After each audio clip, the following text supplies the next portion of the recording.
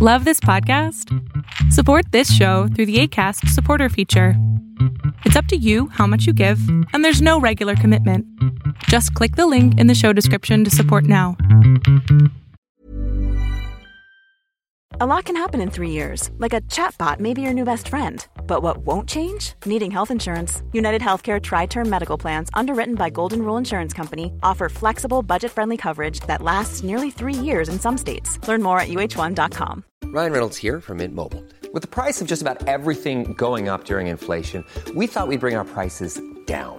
So to help us, we brought in a reverse auctioneer, which is apparently a thing. Mint Mobile Unlimited Premium Wireless. How to get 30, 30, bit to get 30, bit to get 20, 20, 20, bit to get 20, 20, bit to get 15, 15, 15, 15, just $15 a month? Sold! Give it a try at mintmobile.com/switch. $45 up front for 3 months plus taxes and fees. Promo rate for new customers for limited time. Unlimited more than 40 gigabytes per month. Slows full terms at mintmobile.com. There's never been a faster or easier way to start your weight loss journey than with PlushCare. PlushCare accepts most insurance plans and gives you online access to board-certified physicians who can prescribe FDA-approved weight loss medications like Wegovy and Zepbound for those who qualify. Take charge of your health and speak with a board-certified physician about a weight loss plan that's right for you. Get started today at plushcare.com/weight loss. That's plushcare.com/weight loss. plushcare.com/weight loss. Planning for your next trip? Elevate your travel style with Quince. Quince has all the jet-setting essentials you'll want for your next getaway, like European linen, premium luggage options, buttery soft Italian leather bags, and so much more. And is all priced at 50 to 80% less than similar brands. Plus, Quince only works with factories that use safe and ethical manufacturing practices. Pack your bags with high-quality essentials you'll be wearing for vacations to come with Quince. Go to quince.com/pack for free shipping and 365-day returns. Rusty Quill presents. Hey everyone, Alex E. Talenda here, and welcome to our bonus content as we work on putting Ostium Season 6 together. We're continuing with our Behind the Ostium series as we go in depth with the making and discussion of how each episode of Ostium came to be, as well as much more. I am joined by Dwayne Farver, a big fan of the show and creator of the spin-off podcast Manifestations. If you enjoyed the Behind the Ostium series, you can get full access to over 50 episodes right now by supporting Team Ostium on Patreon at patreon.com/ostiumpodcast. You'll also get access to a bunch of other bonus content on there too. Once again, that's patreon.com/ostiumpodcast. We'll continue working on getting Ostium Season 6 ready for release in 2022. But for now, sit back and enjoy another episode of Behind the Ostium. Episode 13, Anjikuni. So this is a classic one where I had my list, and this was part of my search for, let me Google mysterious disappearances where people have disappeared. The show would have been much harder to do without the internet. It would have taken much longer. So this is one of the ones that came out on the list for a strange abandoned Inuit village deep in the area of Canada, or what would be Canada. And again, with these, it's fun for me to kind of research it and have fun and play around with the world. I could actually find a few photos for this because it was in the I think it was the early 1900s that this supposedly happened. And to kind of search the world out, add all the details that I want to, and then have Jake as Mr. Know-It-All just lecture and spout about it as he's going along with these details that I've learned about.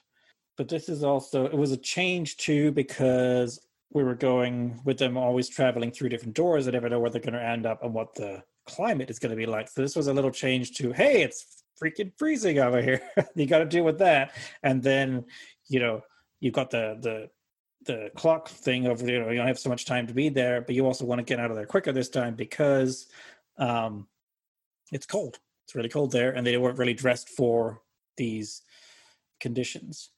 You also have Monica start to do some strange things in this episode with where she's working on her own stuff, her own storyline, her own little job that she's trying to do, and you don't know what it is. I didn't know what it is as the writer at that point again too, but I knew it was something that would pay off eventually, and I'd explore it, and it's something by the final episode of the season you kind of get to see what's going on. But also that Jake starts to have strange episodes too, or a strange episode in this one where he thinks something's not quite right with him, and it's possibly something to do with how Ostium is working on him, or it's just something he doesn't understand, and it's something new that he's never really gone through before and he doesn't know how to deal with. So again, it was one of those things where it was a start of something that would continue on through the season, and you had these kind of different separate little storylines and subject points that would build and eventually come all together as to explain the story of what actually was going on. I did write down one thing that is topical for today. Jake mentions that there could be a strain of the bubonic plague that's incurable. And in his email to Dave, for what's going on with everything. Trying to get in touch with Dave when they're untethered and have no reliable access to an internet. Again, trying to search out and see if there is still any sort of other connections with normal life, the world. And I believe this was the first time this season where we found one of the bodies in the military uniform. So that's right, in the little hut thing. So that was the first of that, which was again a mystery thing that we didn't know what was going on, that felt right for the episode and would be building on and on as we continued along. Also with this that with them being untethered and like this, in the back of their minds, especially Jake's, as he's our main character, he's also wondering, like, I don't know actually if I ever wanted to go back home or get back to some semblance of normal life, but the way things are right now, it seems more definite that won't happen, and that this might be, the rest of my life doing this thing, or I may just be trapped in Ostium forever, and that's that. So there's a little bit of that with him trying to find out if there are any connections again with the real world and things like that, but wanting to see if there is hope. And then you combine that with him starting to have these episodes, it's a sign of that there's something starting to go wrong with Jake, and we don't know what it is. And we don't know if it's his fault or why it's happening or what's really going on. So it's another mystery within the mysteries. And he's having nightmares, so that too, part of that, yeah.